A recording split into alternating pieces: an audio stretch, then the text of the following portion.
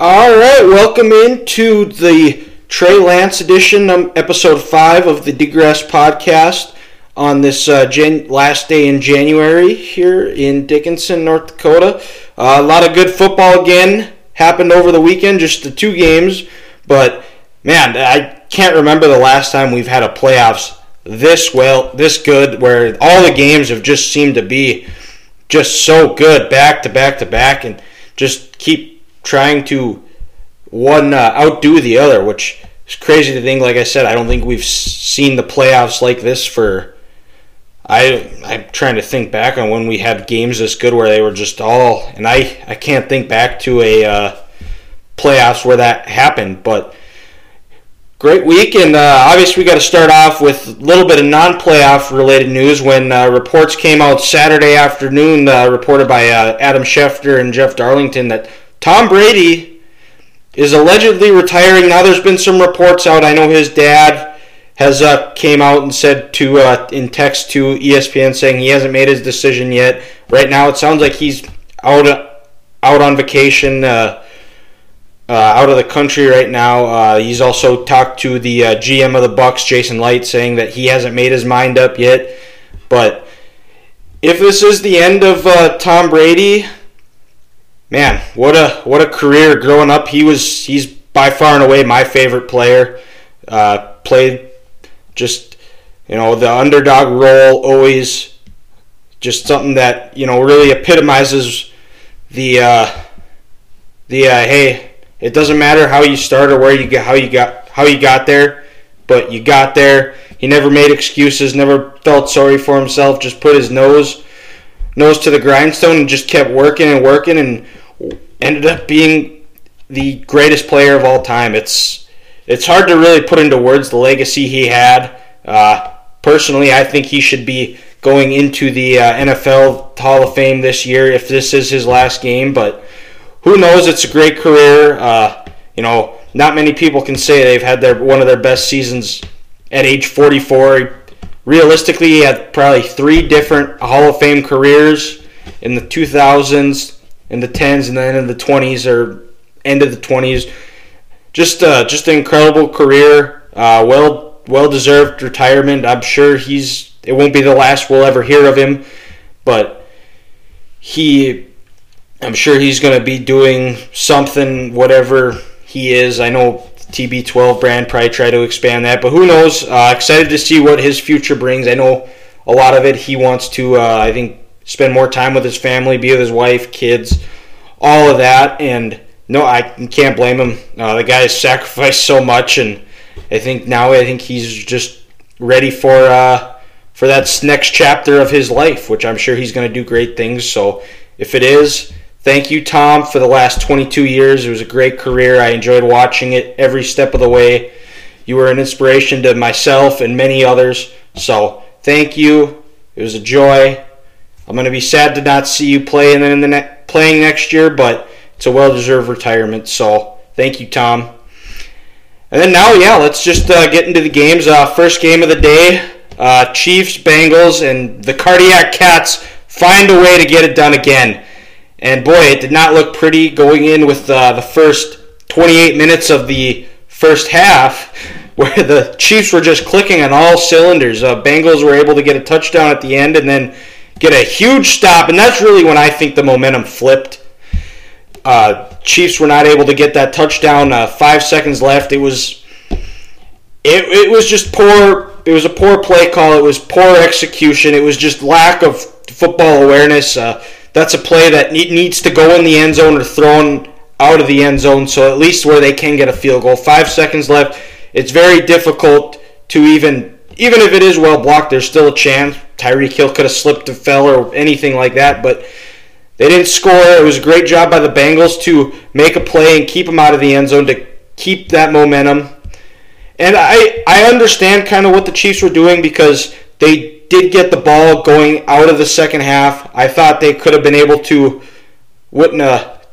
score coming out just by the way the offense was going, but that just turned the game around.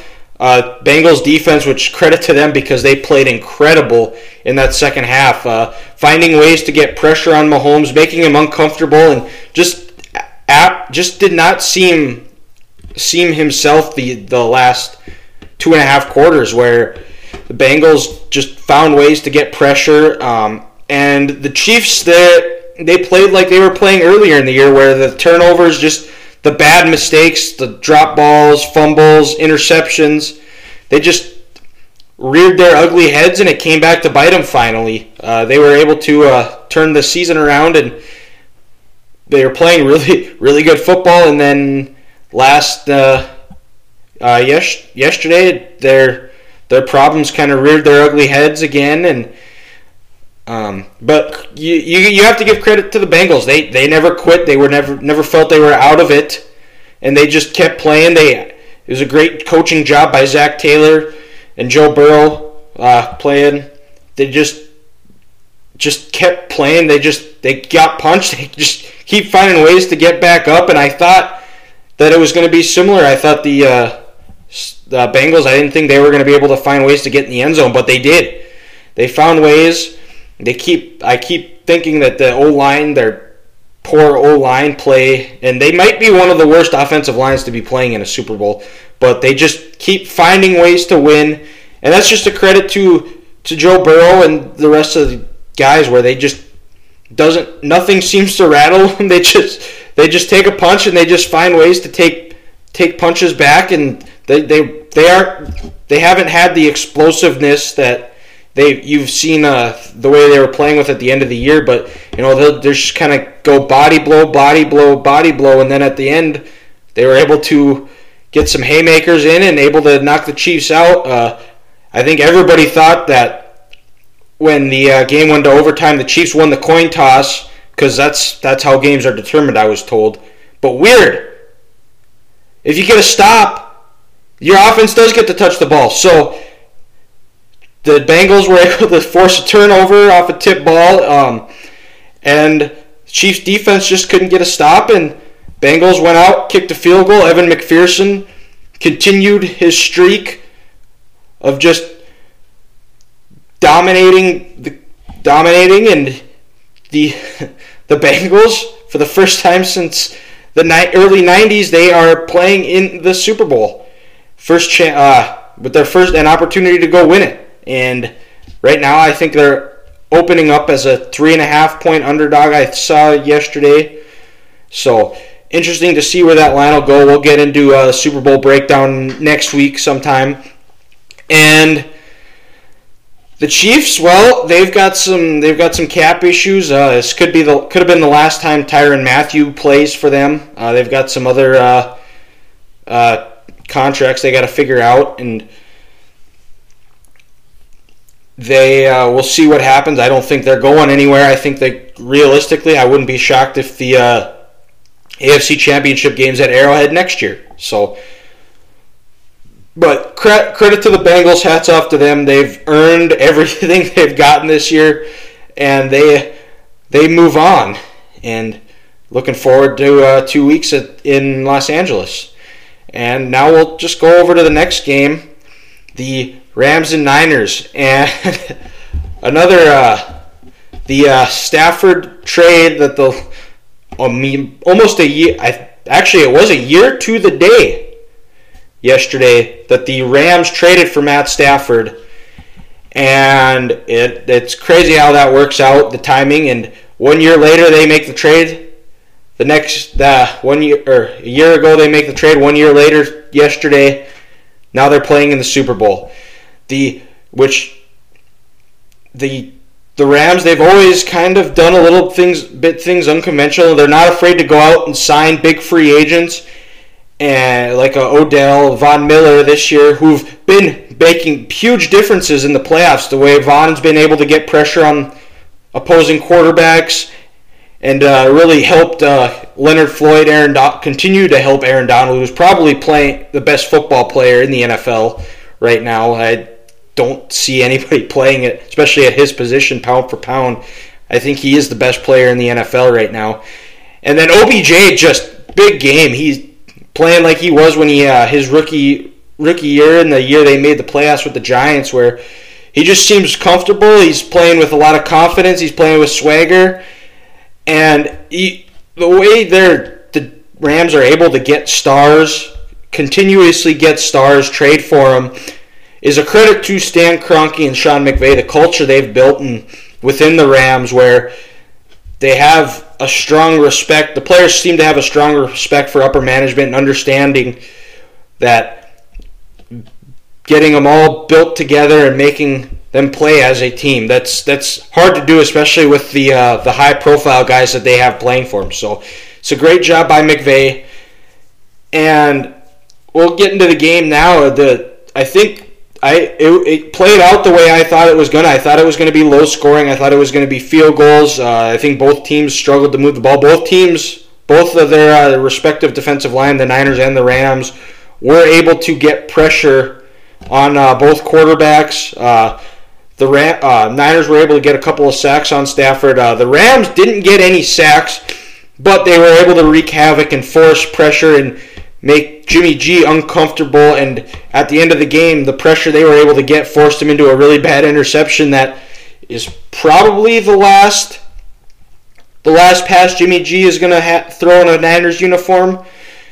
I think he's going to be playing somewhere else next year. Where? Who knows? It's going to be a different podcast on a different day. But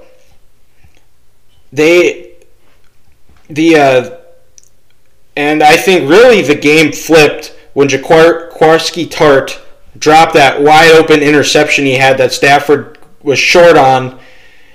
And it was wide open. He just goes in and out of his hands. And to his credit, in the press conference, he took ownership for it. He's like, I got to make that play. And in the end, I think he's going to be better for it. He'll learn. But I feel like the game flipped. Niners were were up 10 at that point, and they kind of just gave new life to the Rams. Gave them a little bit of a jolt of confidence. And they were probably saying, "Hey, let's make him pay for that mistake," and they did.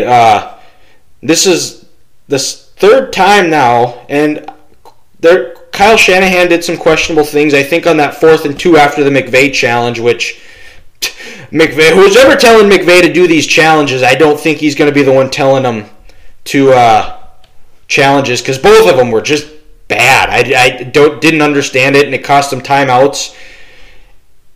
And this is the third time Kyle we'll back up a little bit here, but I think after that challenge, I would have probably gone for it if I were Shanahan. I think it was 4th and 2. They've been able to run the ball. I know they didn't have much success the last play, but I think you do try to go for it and just try to end it, because there was probably another, I can't remember the time. I want to say it was about 8 minutes or so left when that happened.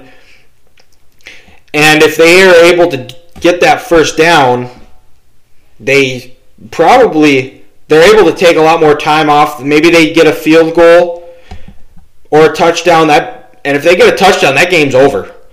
But they didn't. And this is the third time now that Kyle Shanahan, as offensive coordinator or head coach, has blown a 10-point lead in the playoffs. The first one was obviously the 28-3 loss to the Patriots in the Super Bowl when he was the offensive coordinator for the Falcons. And then in Super Bowl 2 years ago when they lost to the Chiefs, they were up 10. They were up 20-10 and ended up losing that one. And then this game yesterday. Obviously, there's something going on there. Sure, he's a great coach. I'm sure he's going to find ways to figure it out. Maybe that goes into the decision to draft Trey Lance to be a little bit more dynamic offensively. Trey's running ability will give them that dynamic next year. So we'll see if that pays off. But at the end of the game, too, on that last drive where they had a chance to go and take the lead, or to tie it or take the lead, Debo wasn't even targeted once. He's your best playmaker, and he doesn't even have a single target, which is mind-boggling. Like, I don't understand how you do not target Debo at all on that last drive.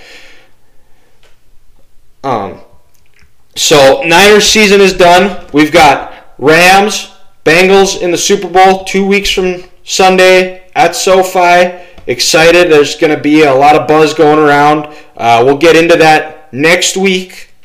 Next week, breaking down. I'm not sure how I'm going to do my 2 episodes yet, but stay tuned. I might have a little bit more of an update next episode, which exciting news on the Degress podcast. We're going to have our first guest next week, so make sure you tune in, listen. It's a good one. I'm excited to have him.